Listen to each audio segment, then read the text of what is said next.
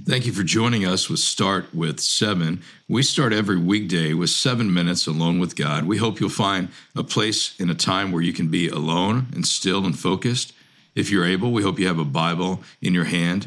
And we want to spend a few minutes fixing our thoughts on the greatness of God. So the next 7 minutes, we'll have some guided time through a verse of Scripture, some prayer time, and then some opportunities to follow up with next steps in your devotional pursuit of the Lord. So let's begin. Start with 7 today. We meditate on the Scriptures. We consider slowly what God was saying then and what He's saying to us now. And then we pray these things back into our life, back to the Lord. We are walking through the Psalms together, verse by verse, continuing today in Psalm chapter 9, verse 7. If you have a Bible in hand, that's ideal. If not, I'll read it for you. Psalm chapter 9, verse 7 says, "The Lord reigns forever. He has established His throne for judgment." The Lord reigns forever. He has established His throne for judgment. There is not much in our life that we can count on to be unchanging. We don't know if we'll have the same job the rest of our life, if we'll get sick at some point. We don't know what will happen with governments and economies and global powers. But one thing we know, as David says here, the Lord reigns forever. He has established His throne for judgment. God's throne is established. It's not on a shaky foundation. It's not dependent upon anyone else's approval. He is not up for election. Heaven is not aging. He is not getting tired. He is not growing or learning. God has established His throne.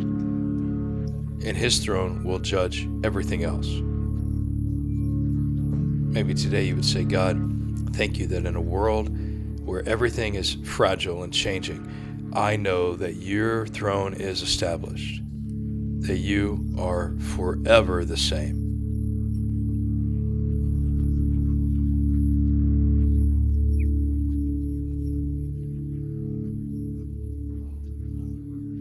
David says that God's throne is established for judgment. He goes on in verse 8, He will judge the world in righteousness. God is the judge. God will not be judged.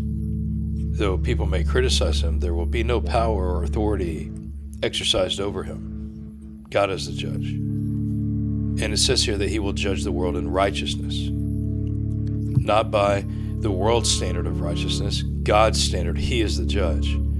God's standard of righteousness is holiness.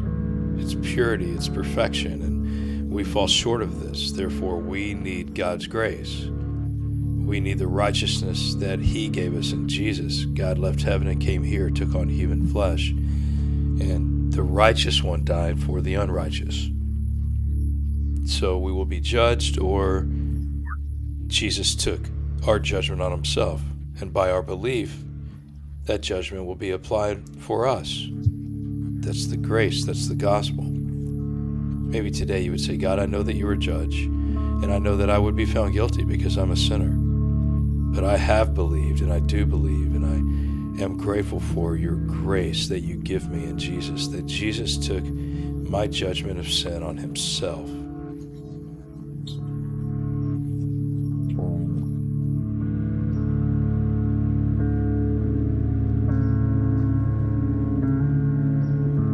He will judge the world in righteousness. He will govern the peoples with justice. God is a God of justice. Oftentimes people will say, how could there be a God when there are unjust things?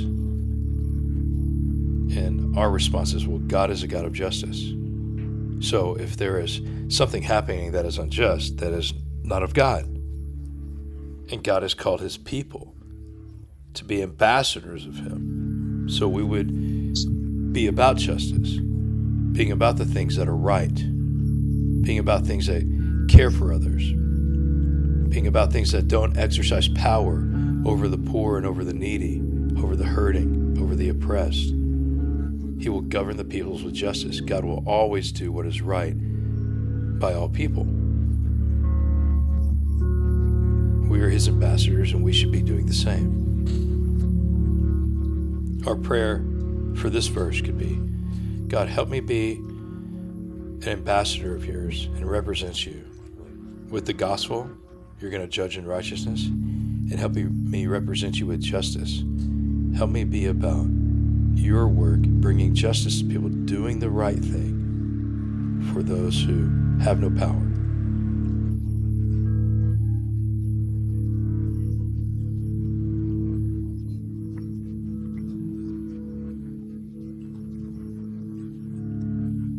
Let's pray these verses together now.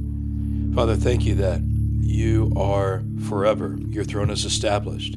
You are firm. You are unchanging. You are unchangeable. And your throne is established for judgment. You're the judge, and you're going to judge in righteousness. And thank you that you have had to give us grace, or we would all be judged unrighteous. We are sinners. And thank you that we represent you. I pray we'd represent the gospel of grace for our unrighteousness, and that we would represent you with justice, giving it to those in need. We love you, Jesus. We pray this in your name. Amen.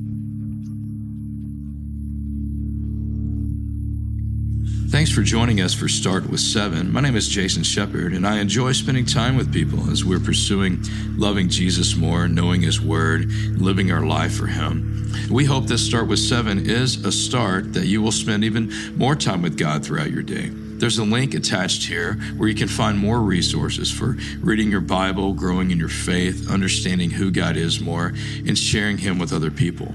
We look forward to joining this journey with you together. Have a great day.